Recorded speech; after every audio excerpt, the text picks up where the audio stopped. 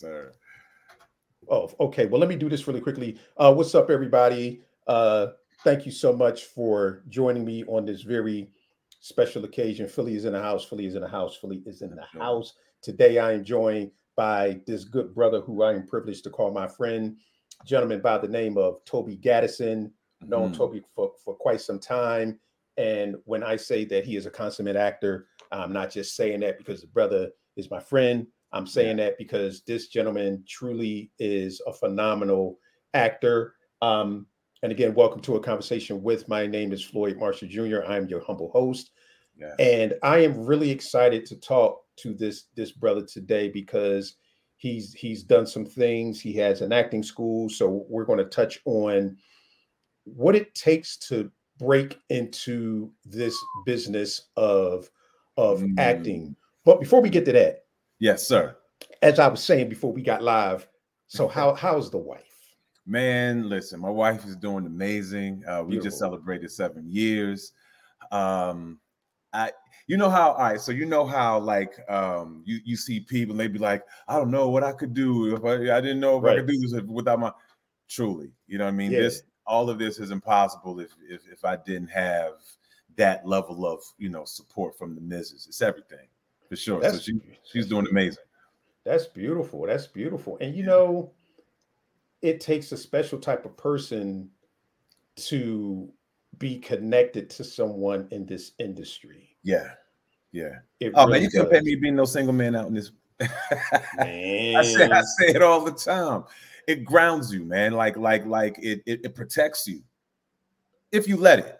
You know what I'm Yeah. saying? If you let it, because I know like in this industry, it's like an access to excess, right? Yeah. But for me, and I know others like me, it's grounding, man. It's a safe haven.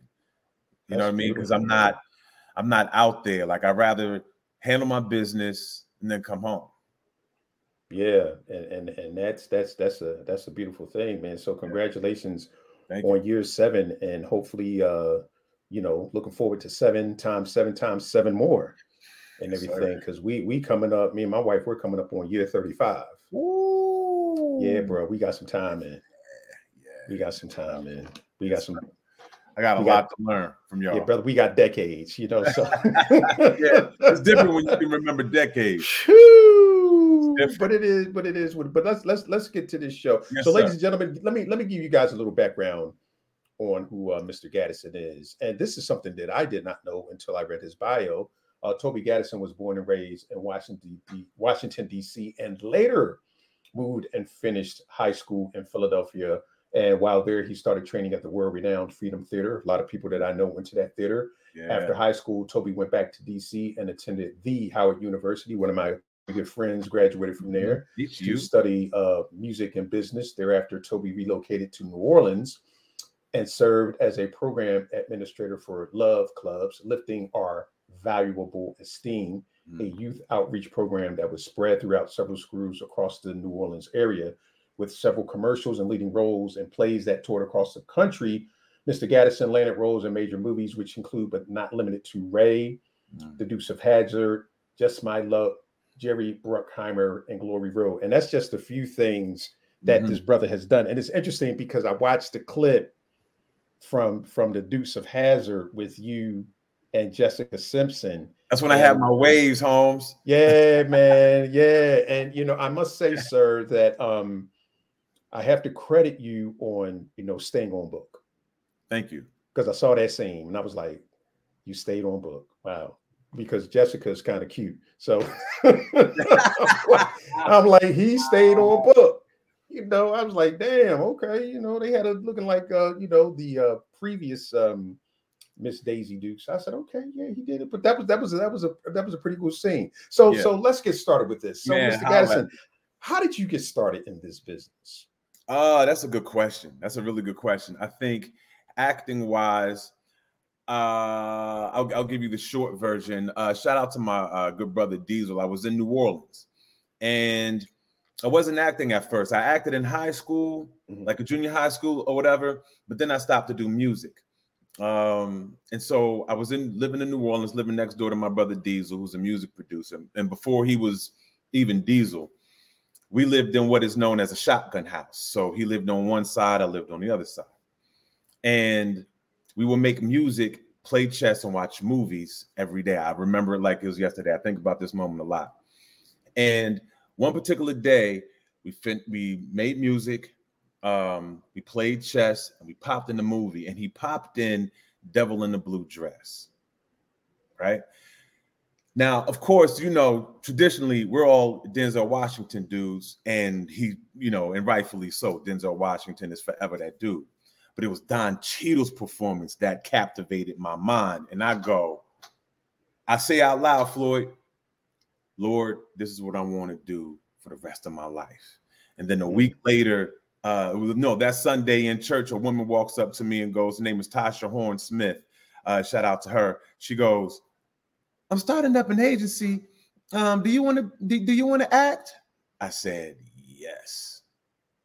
And then from there, immersed myself in theater. Shout out to my pastor at the time, A. Michael Shaw. He he had this show, and it was amazing. And that's where I started cutting my teeth at. And then immersed myself in theater, and then the film started dropping. Katrina happened, moved to LA, then moved back to Philly, and immersed myself even more theater with everybody that we know, the Brian Anthony Wilsons, the Ozzies, the theater and the X-Cats, Carlo, shout out to Carlo, shout out to Walt, and shout out to Cash Goins, who is just, shout out to all, there's too many Philly people. Shout out to Phil Brown, shout out to Dice and all of them, and there you have it.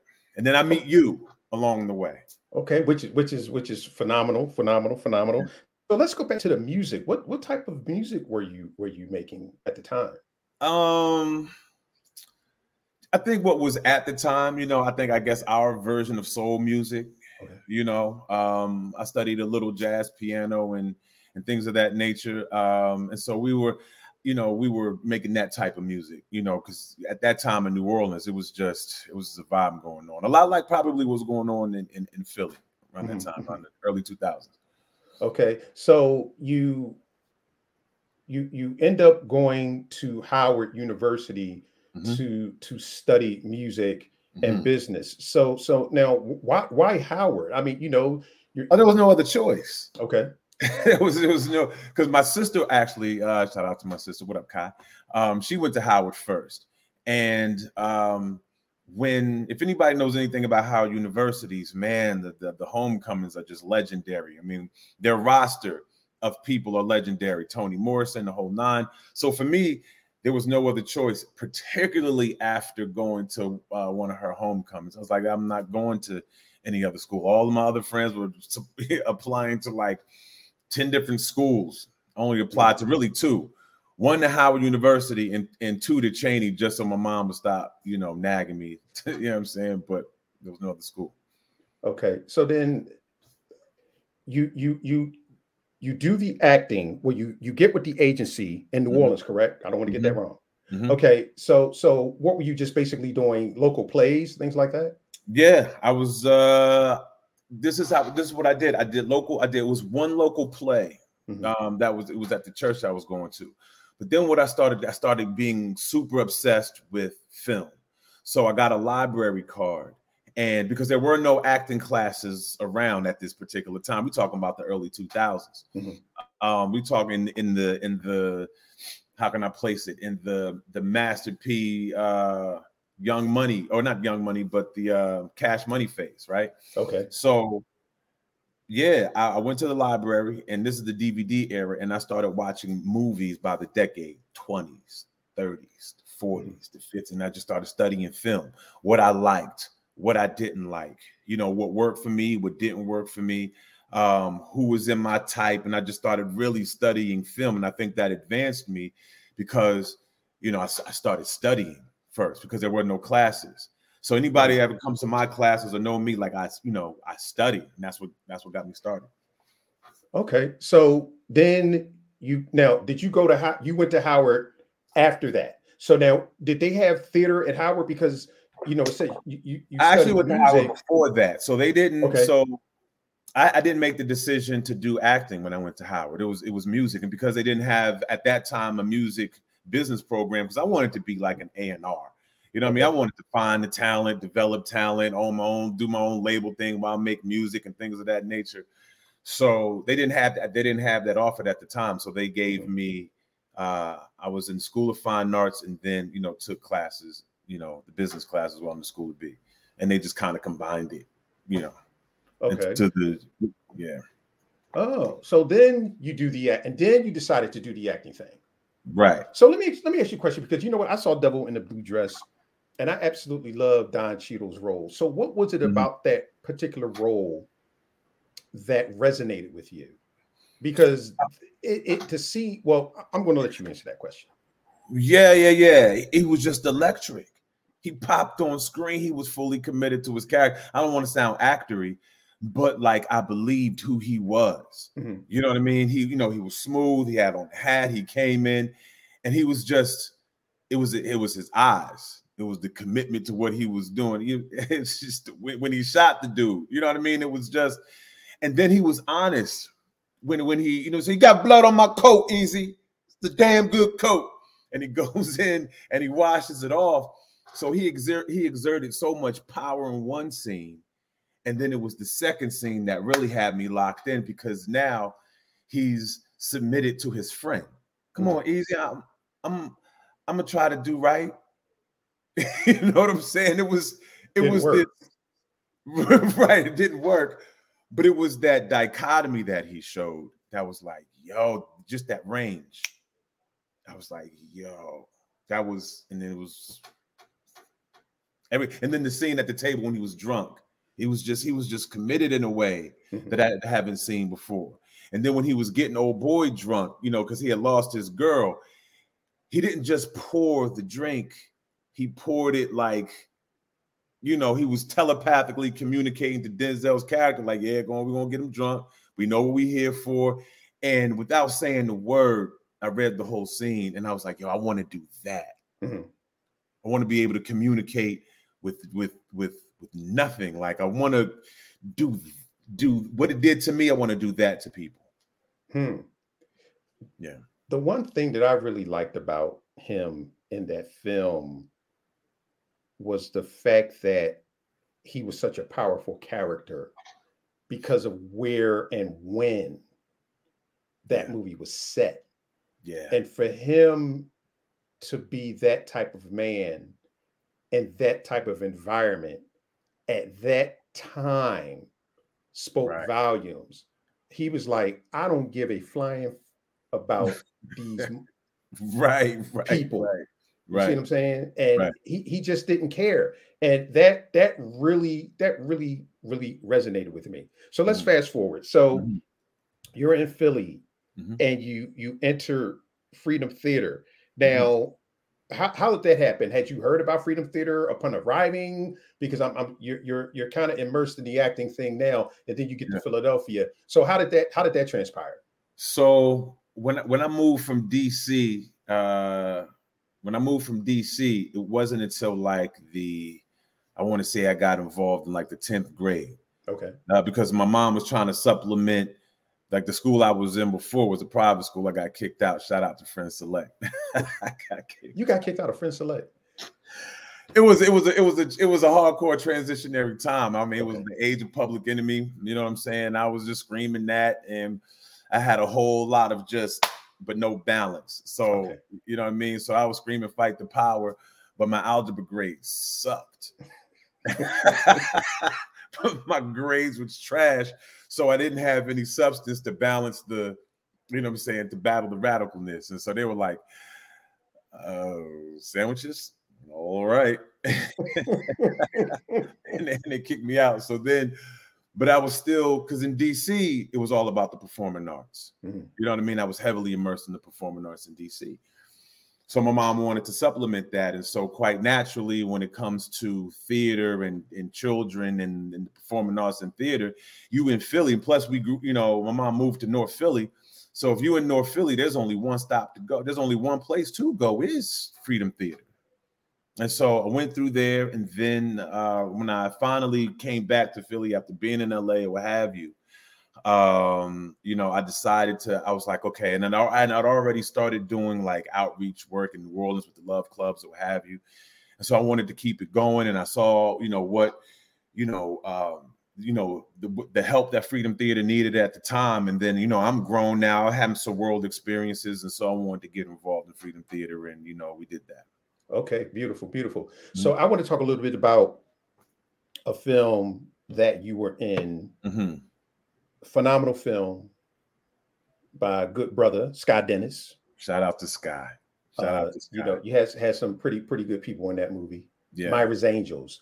That was a phenomenal role, brother. You really, you put it down in that film. What was your preparation like for that movie? My preparation for that movie was a couple of different things. One, the character, what I knew early was he was addicted to some kind of way. He got addicted to heroin, right? Which I had to, of course, figure out. And then he was a street dude. And so I had, growing up with North Philly, you're, what I'm saying, you there, you may not participate, but you there, but you know what it is. And, we have people, we have these experiences. And one of the things that I learned by watching Johnny Hobbs and talking to my brother Kazir was, one, most people play the profession and not the personality of the character. You know what I mean? So I wanted to get to who he was as a human and just let it be understood that these were his circumstances. That was the first part. The second part was, okay, he has this addiction and why. Without giving the story too much away, that was just a trigger point. My backstory was that he got into a car accident because he got drunk from guilt because of a certain event that turns the story. And then, the Oxycontin that they give you, the pain medicines that they give you in the hospital are not enough. You know what I mean? And so you get addicted to that and it gets too expensive. So the next thing you go to, or the pathology of addiction, leads you to heroin. And then I started studying.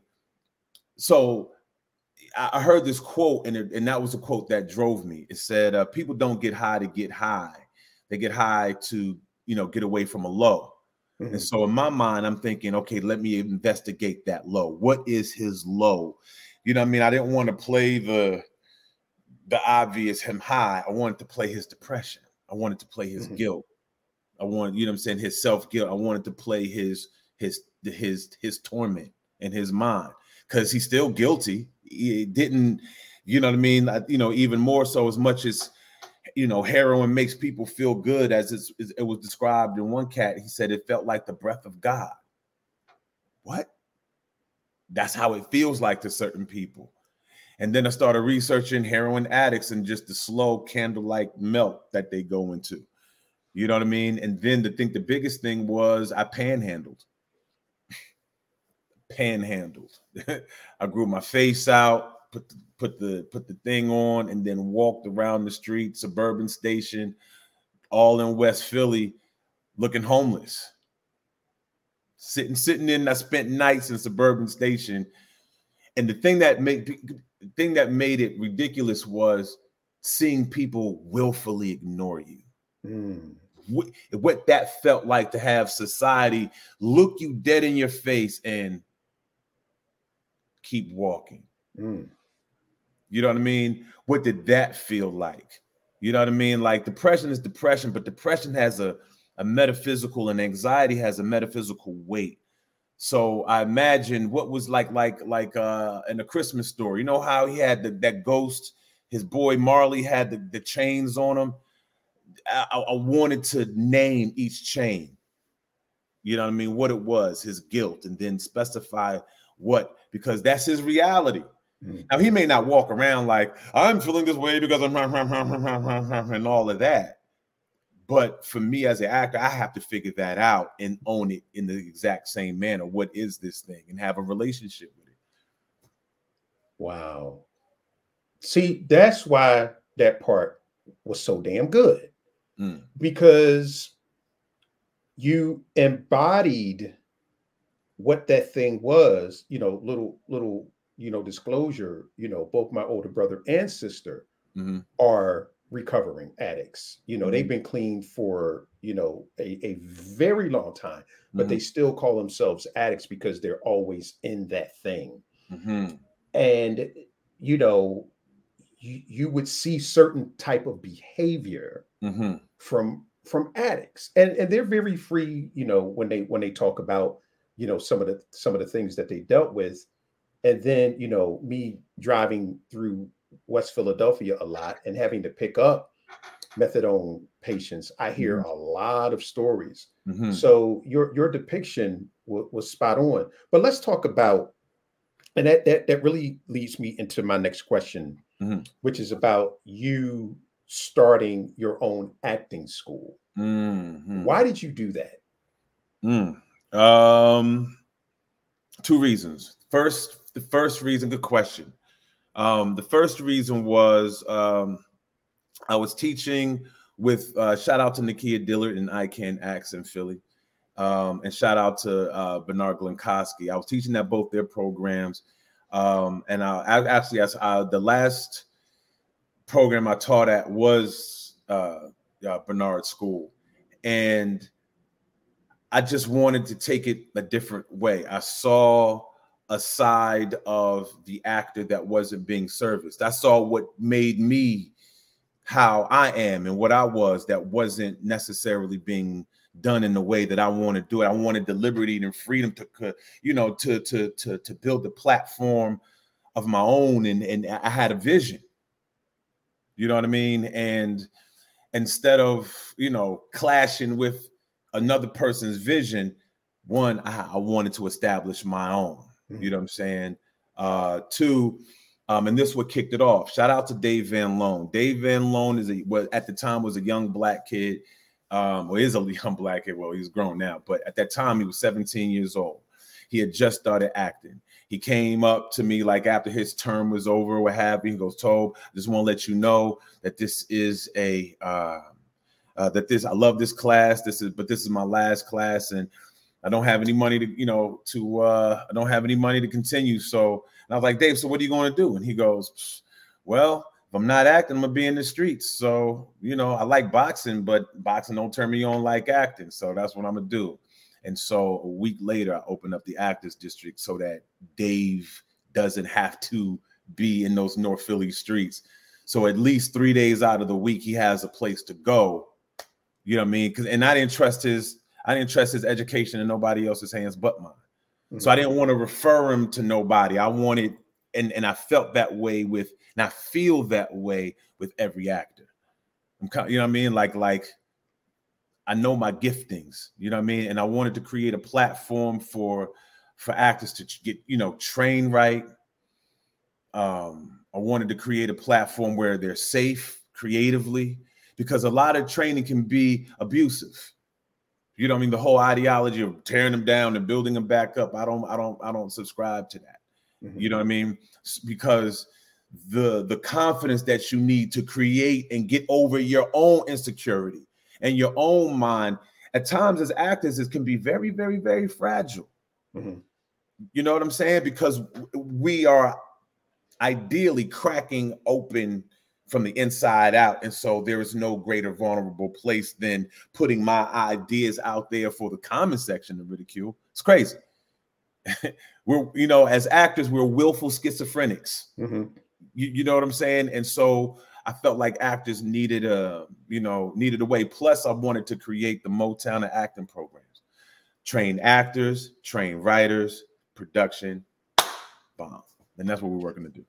Oh, wow. So you train writers, and now you're also teaching them how to actually produce their own works? Well, that's what we're doing. Like, I don't necessarily train writers. We've just established a writer's room for our actors.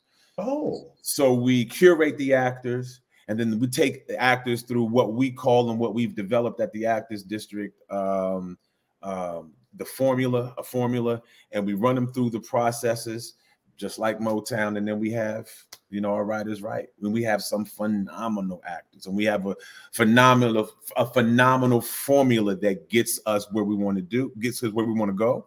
And right now we are working on developing a stronger production leg. So that's why when you say, yeah, you know, get your sound right and the little tidbits that you drop on your IG and social, I listen because those are the exact same things that we're trying to master and get correct.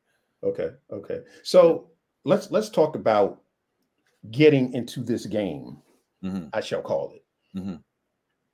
When you get someone that first comes to you and they say, okay, Mr. Gadison or Tobi, or however you know have them refer to you, I want to be an actor. What do you say to them? Because everybody has this idea, right? But they really don't know the reality of it. So what do you say to them when they come to you fresh, green? They've never done anything before. What do you do with them?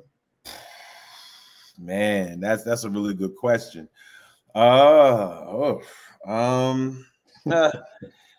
It's circumstantial, but let me just address it overall. Overall, I'll say at that point, immediately become a student of human behavior. Watch people right out the gate. Watch yourself, watch people. Pay attention to what they say, how they say, pay attention to the circumstances that they're in. Start asking questions, become a detective. And then, watch good movies and plays and things of that nature, of course, but watch human nature, because everything that we do as actors is just a recreation of what people would do in real life. Act in a real way under imaginary circumstances. That adage is a truism, regardless of how ridiculous the situation may be, because truth is stranger than fiction. But watch life, and then we build from there. And then we ask questions like Uda Hagen, who are you? What's the time of day? What do you want? What does your character want? And there's all different kinds of wants. What is your overall want in life? What is your immediate want? What is a conditional want? Because those change in the, in the process. And what are those things? And just start, asking those types of questions. Yeah, because you said something very interesting about real life. When I was on that side of the business, the one thing that I would tell actors when I was actually writing, nothing writes like real life. Nothing. Right. What happens in real life, you can't make that ish up. You really can't. Any scenario that you can think of, and then even ones that you can't, are going to happen in real life. So that's interesting that you tell them to study human behavior, which is the best school of all, because you could just sit on. I remember one time I ran into Darrell Lawrence. Shout out to Darrell. In South Philly. We were coming from somewhere. I think we were coming from an interview. Us, Karen Waller Martin, because I think we were just about to do the award show. Right. And Darrell was sitting on a bench with a pen and a pad. And I was like, yo, what's going on? He was like, hey, what's going on? Derek Hammond has joined us. Shout out to Derek Hammond. What's up, good brother? But Darrell was sitting on the bench and he's like, all right, Floyd, I'm gonna get back to watching these people, because he was just about to drop a new play. So he was just, studying people on the street.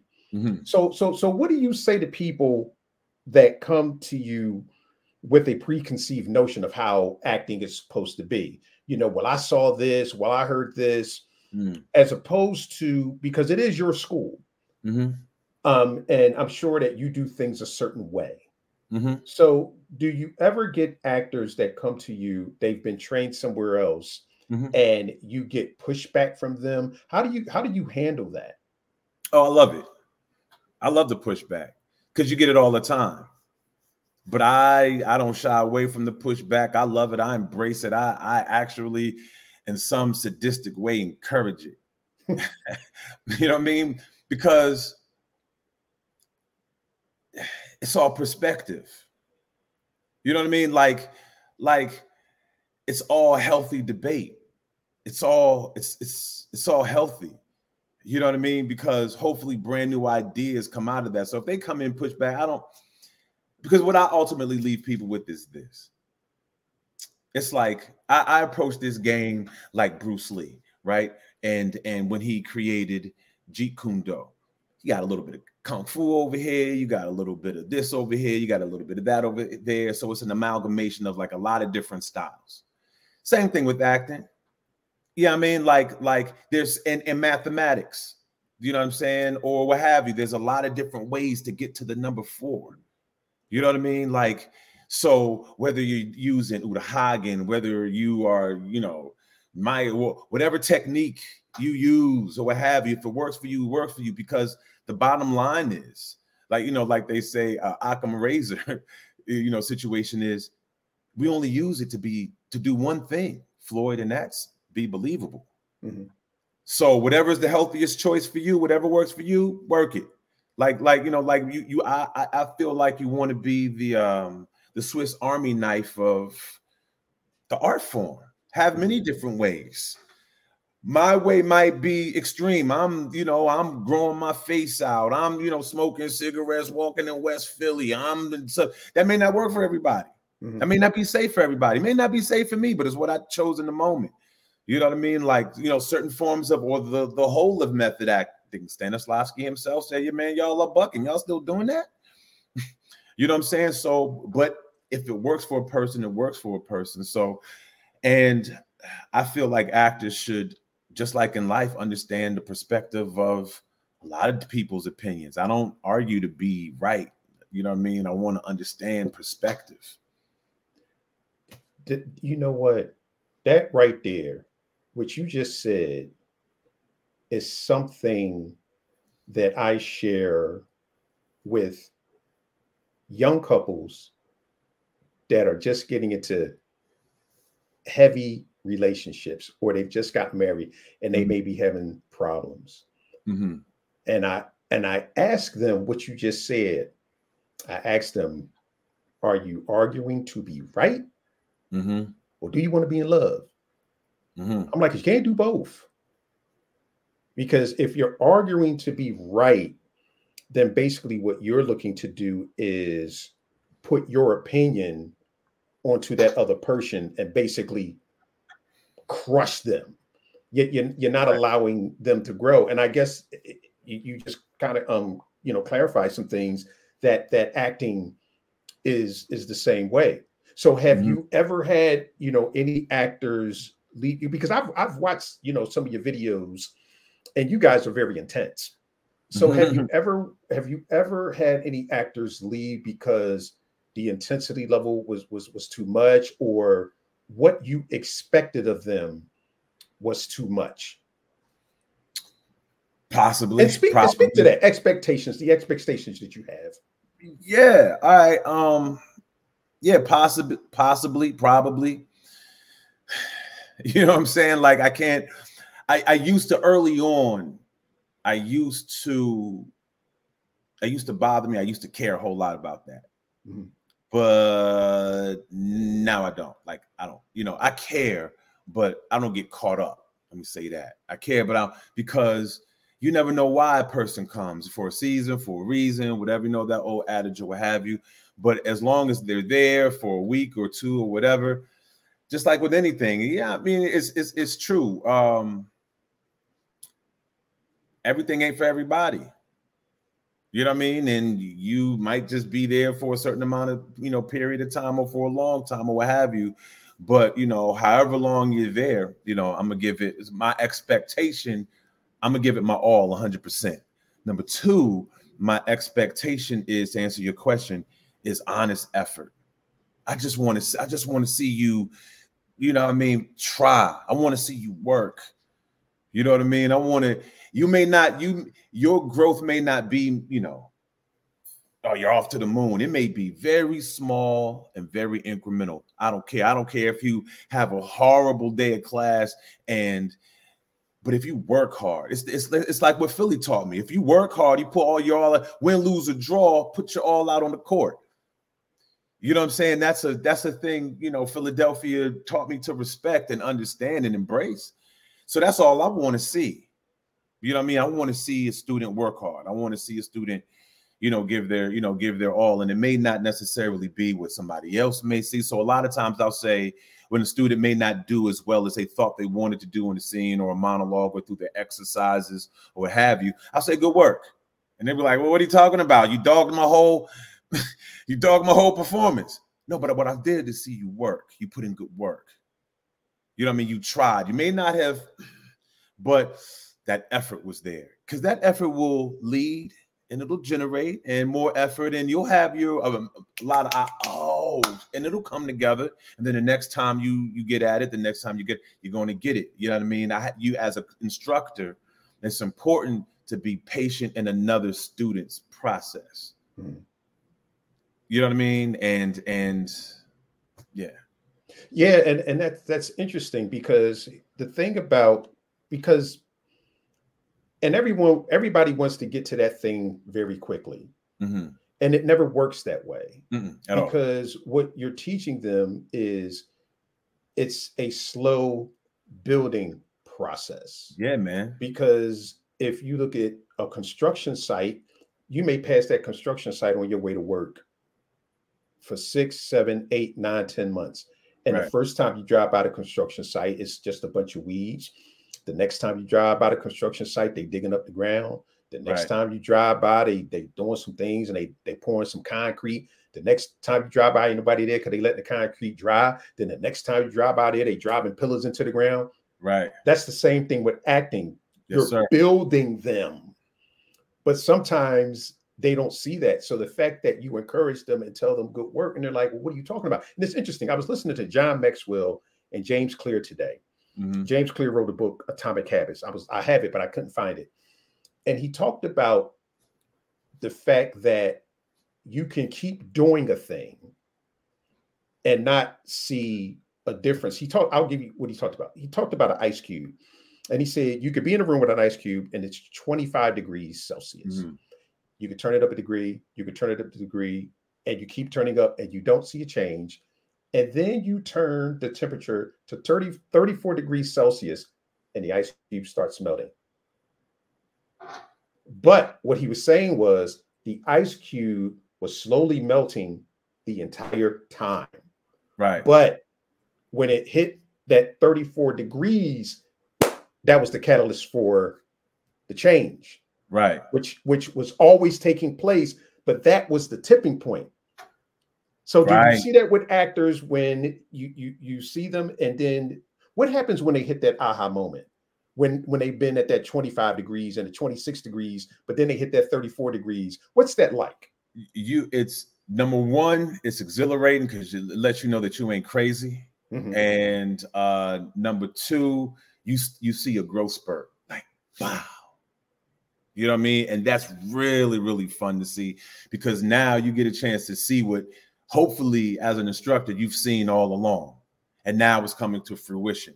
And now you see that student getting in contact with that feeling, and you see him blossom, and like it makes you feel good because you were allowed to be a part of that process.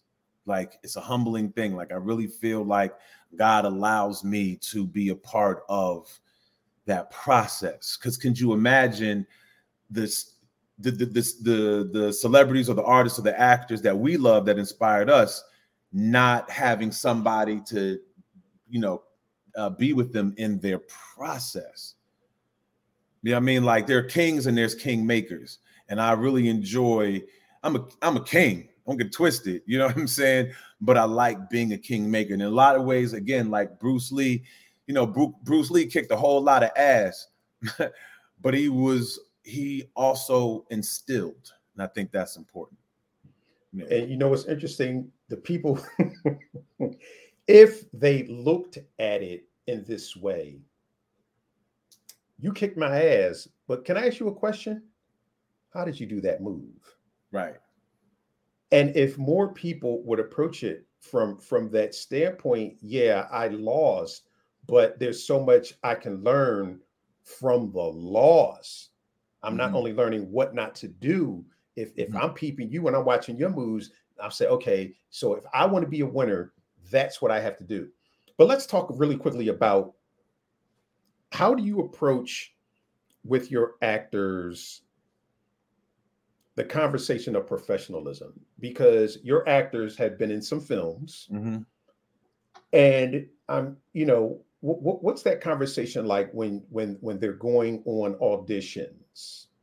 Do you give them any advice on, this is the way to act, this is, the time you should show up? So Yeah. what's that process like? Yeah. Shoot, we go through all of it. You know what I mean? And I think what helps is having one. I know for me specifically, having like an amazing squad with you, right? So, that serve as amazing examples of what the art form is in the craft. So with that being said, like I want to shout out Christine Dancy, Tyler Jones in the Philly location, and then my partners down here, Antonia Nicole and Wade Whaley. Like, the students see these people and how they move, and they are so successful in their own right in different areas of the industry. So we like to serve ourselves as examples of how to do it, what to do. How do you, it's a business, right? So how do I understand myself as a service and a product? You know what I mean? And so we go through all of that. Like, what's my type? How does the industry see my type based on what's already out there?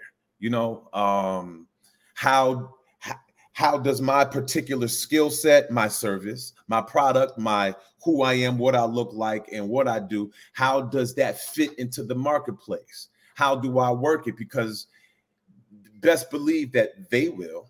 And so when we have these conversations, and they'll get those conversations through everybody, whether you're in Philly, whether you're in Atlanta, whether you're, we have those conversations all the time, because our goal is to not only aesthetically make your art form right, but make sure that you have a strong understanding of the other half as well, because you could be popular and still be mediocre. We say that all the time. And how do I keep myself from being that way? Yeah. Now, you said a couple of things. I wanted to run around the block a couple times. Yeah. Because you talked about the business of this business. And oftentimes, when I talk to a lot of filmmakers, that's something that they kind of want to gloss over. And I just love the fact that you talked about the business of this, because even when I'm talking to actors, I tell them, you are the product, and you are selling yourself. So put yourself in the casting director's shoes. Right. Perspective. And their perspective. When you walk into that room, what's the presentation? Right. It's no different than if you were to go to dinner at a 5-star restaurant and they just throw the plate on the table. You're not eating there. So it's the same thing. And I'm going to ask you this. I'm not going to make the comment. I'm going to ask you this. How important do you think time management is when it comes to being an actor? I'm going to say that, well, I'm going to answer that, but I'm going to preempt it with this statement. It's like what Paul in the Bible said.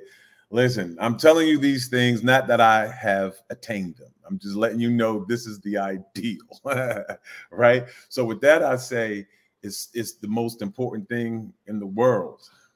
Not that I've mastered it by any means, but it is time management is the most important thing in the world, because you got your real life. You're managing your business because you are a business. And the more, you understand, or the more I understand business principles, the more I apply it, the more it makes sense, like down to the headshots, color coordinating your headshots, because there's not a product on the market that hasn't had a focus group to color coordinate what the feeling that they want you to have when you walk down the grocery store. So when you present your headshots or your demo reel or whoever, it's a feeling, type of a thing. So it's time management is the most important because you got to manage your life. You got to manage your business. Then there's work-life balance. I mean, I'm married. You know what I mean? Look at you, you're 35 years in. I'm only 7 years in. And so I have to balance the demands of, number one, my development, number one, the business, number three, I have responsibilities to my partners. And then 4, I have myself. 5, I have my marriage. You know what I'm saying? Happy, happy spouse, happy house. And I like peace under my roof. Yeah.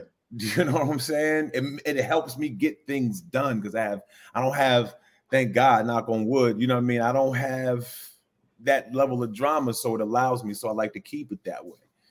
You know what I mean? So time management is everything because you can give money away. You can win money, you can lose money, but you can't win or lose time.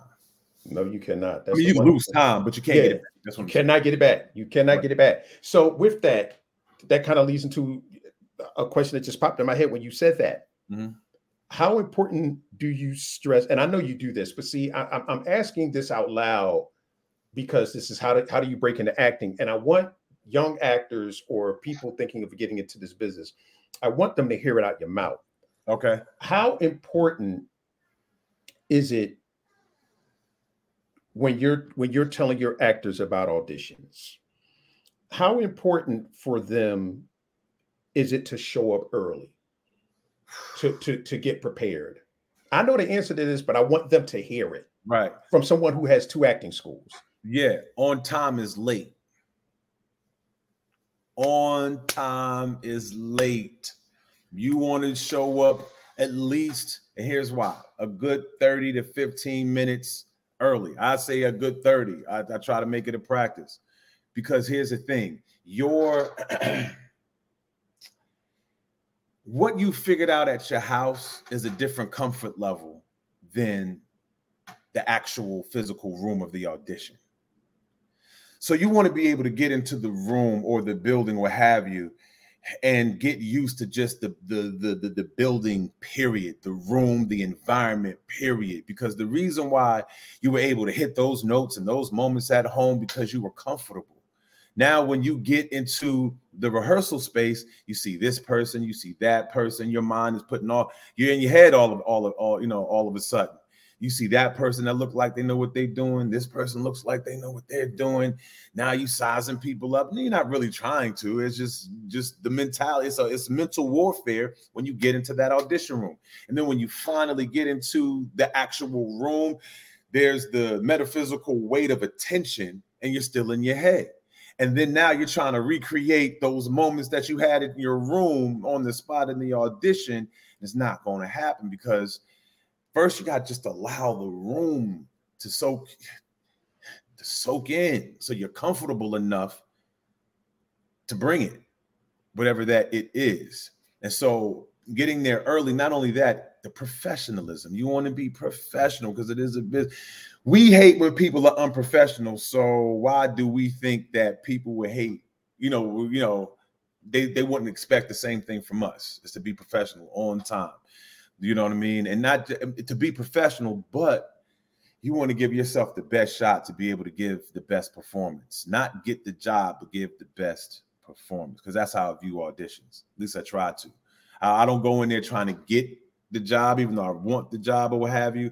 I feel like if I treat this as a performance and I give the performance, because, God's universal law is if you give, you receive. So I feel if I give myself the time, to get there early, give myself the time to prepare, and I give my all to move whoever is in the room and connect to them in a genuine level, then, hopefully I'll receive something back. Yeah, that's deep. And that is so true. I remember years ago, I went to the American Black Film Festival and I took Bill Duke's acting class. Unbelievable. And a couple of people showed up on time. And that's exactly what he said. He said, on time is late. And they were like, well, the class doesn't start till 9 o'clock. And everybody was like, first of all, the man just told you something. And now you're giving them feedback. Not good. Right. Not good. But that is so true because when I would audition, I would show up at least an hour early. because I just wanted to sit there. Yeah, soak in the environment. And I wanted to see.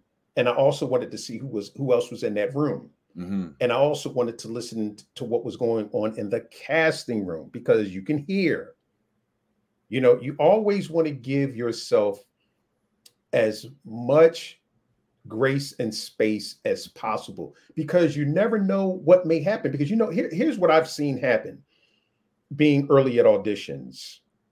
They may call you in early to read with someone else. Right. Are you busy? What are you doing? Right? Oh, I'm not doing it. Can you come in and read some sides? So you just never know. Or if you get there early enough, they could call you early, have you go sit back out, and now you have that extra time. They may call you back in to read another character. Right. You just never know. And it's the micro things too, because you will hear a lot of casting directors say this, that a large part of the audition is them figuring out, is this person going to be a problem on set, or will they be enjoyable, for however long they're on set? Can I depend on them? If I'm running this production, do I have to worry about them being there? Well, no, because now I'm building up social evidence to say, he showed up on time at the audition. This person is always showing up on time. I don't have to worry about them. I don't have to worry about any prima donna entitled attitudes on set. They're good money. They're going to be a burden lifter instead of a burden bringer. I'm going to have fun with this person on set.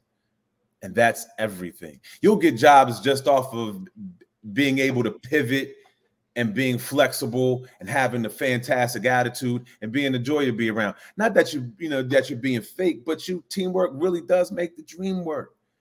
You know what I mean? You are good. You're in it with everybody else. You're in the foxhole with everybody else. So you don't want to come in bringing problems. And why? Why shoot yourself in the foot? You don't want to be the problem. Because if I'm the problem, what happens is business decision, right? This is a business, right? And I tell my students this: if you leave somebody with a ugh type feeling, human nature suggests that feeling, ugh, I associate that with your name. I associate that every time I hear your name. The way my brain is wired, I'm feeling the ugh. I associate that with your face. So if I think about you, ugh. And that pulls me back from making the buying decision of, yes, I want to spend my time. Yes, I want to. Yes, I want. Yeah, you know what I mean? So anytime you do that, it's again a natural human behavior. If you eat a food and you go, ugh, and you had a bad experience with that food or restaurant or product or service, what's going to happen? Every time any reference of that experience pops up, I don't like that because last time I was there, because how does that saying go? People remember how you make them feel. Right. Yeah. So if you make me feel some kind of way subconsciously, No, you're absolutely right. And that is why it is so important to just be nice. You can get parts just being nice. Be cool. Because again, just like you said, for people that are not in this business, the average day on set is 12 hours. Right. Average. That's on the low end. Right. So I think I want to be around people for 12, 14, 16 hours that I like. Listen, when you have X amount of dollars on the line, production is behind, you're over budget, things ain't going right. You know what I mean? You got to piece things together. There's a lot of fires and a lot of troubleshooting you have to do. And you're in like hour 9 and you're behind. The last thing that you want to deal with is somebody that's not going to, make that experience bearable. I got to worry about you too. Yeah. Or you're adding more stress to the stress that I'm already dealing with as a director, as a DP, as somebody in production. You know what I mean? As whoever that's, you know, spearheading and have and dealing with the weight of the responsibility of the production that's not on the actor's shoulders or the PA's shoulders. You know what I mean? Or whoever's shoulders. It's like, I'm trying to get this film to the finish line. And if any filmmaker knows how hard it is just to get to the finish line, because there's a lot of unknown knowns and known unknowns. So last question on that right there. So what would be your advice to anyone who may have had a situation on a set where they ran into that moment and, you know, now people have a bad taste in their mouth because of this person? Is there a way back, do you think? You know, let these young actors know. It's all right. So I was just talking about this to Christina Faith yesterday. Shout out to you, Christina. Oh, Christina. Hey, Christina. Yeah, we were talking about this. It's, you know, it's your reputation, right? Like, you know, like there's a beautiful line in scripture that says, it's better to have a good name than riches. You know what I mean? And so what I mean by that is, if you ever watch Shark Tank and you pay attention, they'll say things like, or you read a business book or two, they'll say things like, if a customer has a bad experience with you, then you have to double, quadruple down their good experience with you just to blot out that ick. So now there's a whole lot of work that you have to do to re-educate and regain that, that thing back. But you can do it. It just takes, it's just harder. You know what I mean? You people have to see the change in you. You have to, in other words, you have to put in more social currency in the game to sway their mind back to it being favorable to you if that happens. You know what I mean? So there's like triple, quadruple the work. It's like when Kias first came out, everybody crapped on Hyundais and things of that nature, but they actually are now a pretty good brand, but that stigma sticks with you. Look at everybody. And then the business is small. This business, everybody knows everybody and people talk. If you're a difficult person to deal with, I recently had this situation. There was a well-known actor, and this movie was being made down here in Atlanta, and the casting director got switched out because she suggested this big-time actor. This is not a gossip rag, so I'm not dropping no names. Just know it was a prominent dude, and the executive director or executive producer goes, well, when I agreed to hiring this actor, I got so many calls saying, don't work with him. Bad attitude. They're going to make your situation, blah, blah, blah. Because people talk. Yo, what do you think about this person right here? What do you think about them? I get those calls all the time. Yo, one of your actors came through and auditioned. You know what I'm saying? What's the skinny on them? People talk. And not, so you want to make sure that, you're reputable. And, everybody makes mistakes and things of that nature. And no, nobody's perfect, but, people's expectations are that demand that you be perfect or what have you, but nobody's perfect. But yes, there's a way back, and it's embedded in your work ethic. I mean, if Robert Downey Jr. can make it back, anybody can make it back. Yeah. But the best way to not have to make it back is to do your best to do the right thing. Be the type of person that you're being spoken of even when you're not in the room. Right. I was in LA a couple of weeks ago at the Micho Film Festival, and I met a phenomenal filmmaker from Philadelphia. And I was just standing and I overheard them talking, and they said Philly. So I immediately turned around. Mm-hmm. Oh, you from Philly? I'm from Philly. Then, I went on to Instagram and we got some mutual friends. So I introduced myself. Yeah. And when I told her my name, she said, I've heard of you.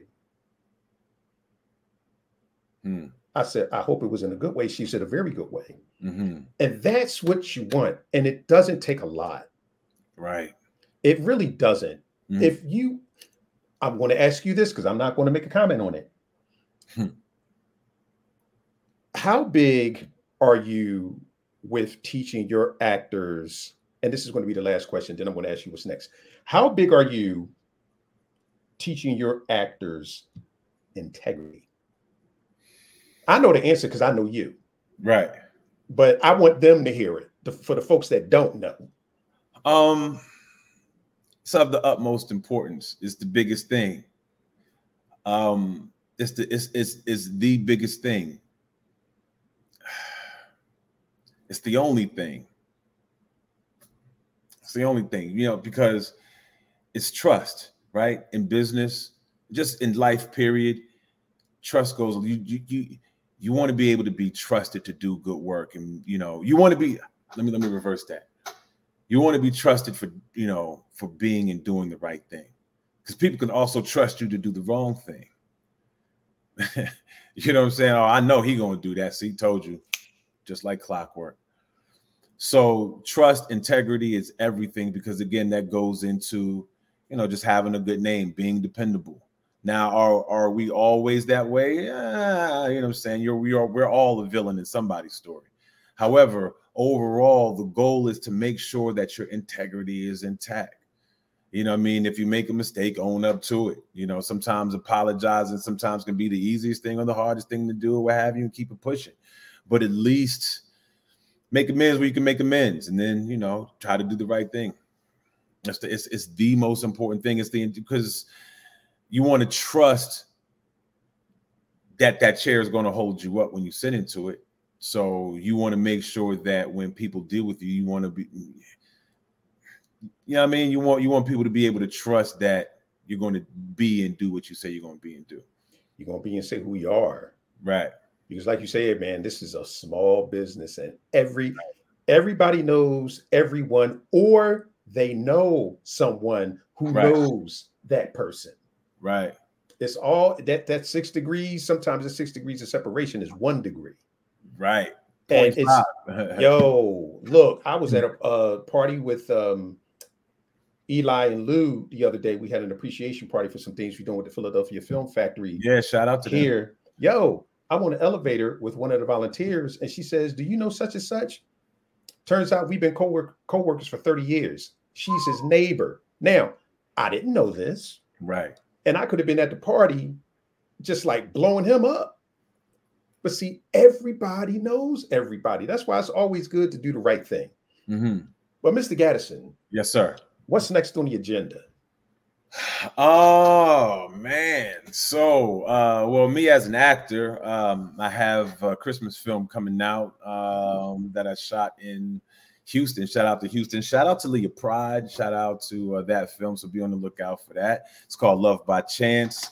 I'll actually be back in Philly this weekend and all next week. So shout out to them. We're looking to really reinforce and do some incredible things at the Philadelphia location at the Actors District. Shout out to our instructors there, Christine Dancy and Tyler Jones. If you know these people, they are amazing, amazing instructors and great people. A lot of what we're talking about. So building that up. And then here in Atlanta, man, we have a lot of things that we want to film. Our writers are writing, our actors are acting. If you're in Atlanta, that's what's next. Building up the Atlanta program. Shout out to my partners down there. Shout out to Antonia Nicole. Shout out to Wade Whaley Jr. And they help, and everybody. And shout out to Skylo Affiliates, our front office team. Shout out to them. And shout out to Sean and Warren.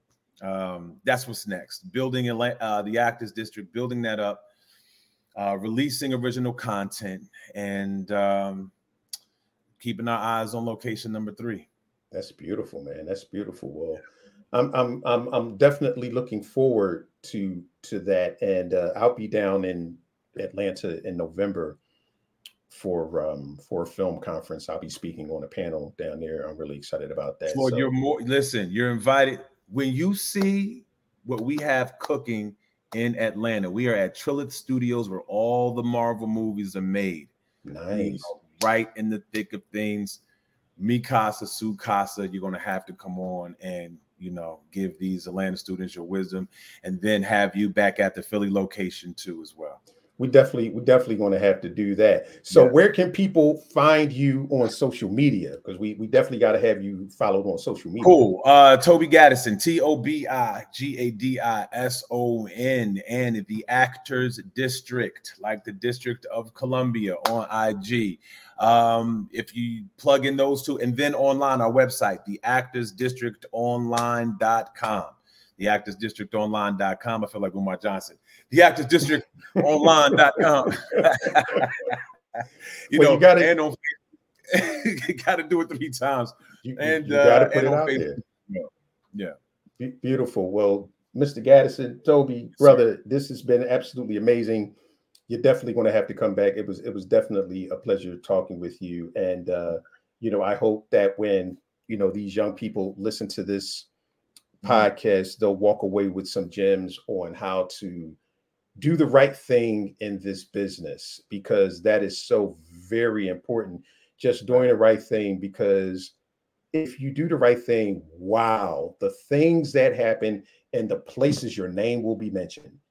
When you do the right thing, it is unbelievable. That's when you walk that walk and talk that talk, and you're a person of integrity, and you're a person of credibility. Doors open in ways just because you're that. You don't even have to be the most talented person in the room. You just have to be loyal to, you know what I mean? You just have to have that, and people just have to be able to trust you. Yeah, that is huge. And I've seen people that weren't as talented get picked over people way more talented, but your shit was suspect. The juice ain't worth the squeeze. Yeah, you talented, but I don't feel like dealing with your attitude. And you know what? That is so true, because it's like, not today. No. Yeah, I don't feel like hearing all of that whining and complaining and entitlement of what you think you deserve and so forth and so on. Like, no. Not if I'm a producer and now there's right is right. Don't get it twisted. You know what I'm saying? Don't get abused on set and things of that nature. I'm just saying, don't be don't be unnecessary. Yeah. Don't think you're bigger than the team. Right. People think they're bigger than the team. Look, Joe Montana got traded. Marinate on that. But ladies and gentlemen, thank you so much for joining us tonight on the conversation with. It was so nice having the good brother Derek Hammond come through. Now, you talking about a name with some credibility and integrity. That brother right there is an absolutely amazing filmmaker in Philadelphia. He's doing some amazing things. But ladies and gentlemen, if you liked the podcast, please make sure to subscribe to the YouTube channel, Floyd Marshall Jr. Make sure that you also subscribe on Apple Podcasts. That is so very important. We want to push this out to the masses. We want to have you see and hear more people such as Tobi Gadison. So again, make sure you subscribe to the YouTube channel, Floyd Marshall Jr. Yes. Make sure you subscribe to the podcast on Apple. I'm on all podcast platforms, but I would love you to subscribe on Apple and leave a review. Please. If you like the show, if you didn't like the show, if you want to see someone else, if you said, Floyd, you should have asked them these questions. I really want to hear all of that, because my main thing is I'm here to learn, and I can learn a lot from the audience. That's why I love doing these, because this is always a masterclass for me, because I learned some stuff tonight, which is absolutely amazing. So I'm going to leave the parting words with you, Mr. Gadison. Any parting words? Yeah. Love God, love yourselves, love your families. Time is tight out here. That's beautiful. And on that note, ladies and gentlemen, as I always say, love this like a hobby, but above all else, treat it like a business. And on that note, everyone have an absolutely phenomenal night. Peace. Peace, love, and soul.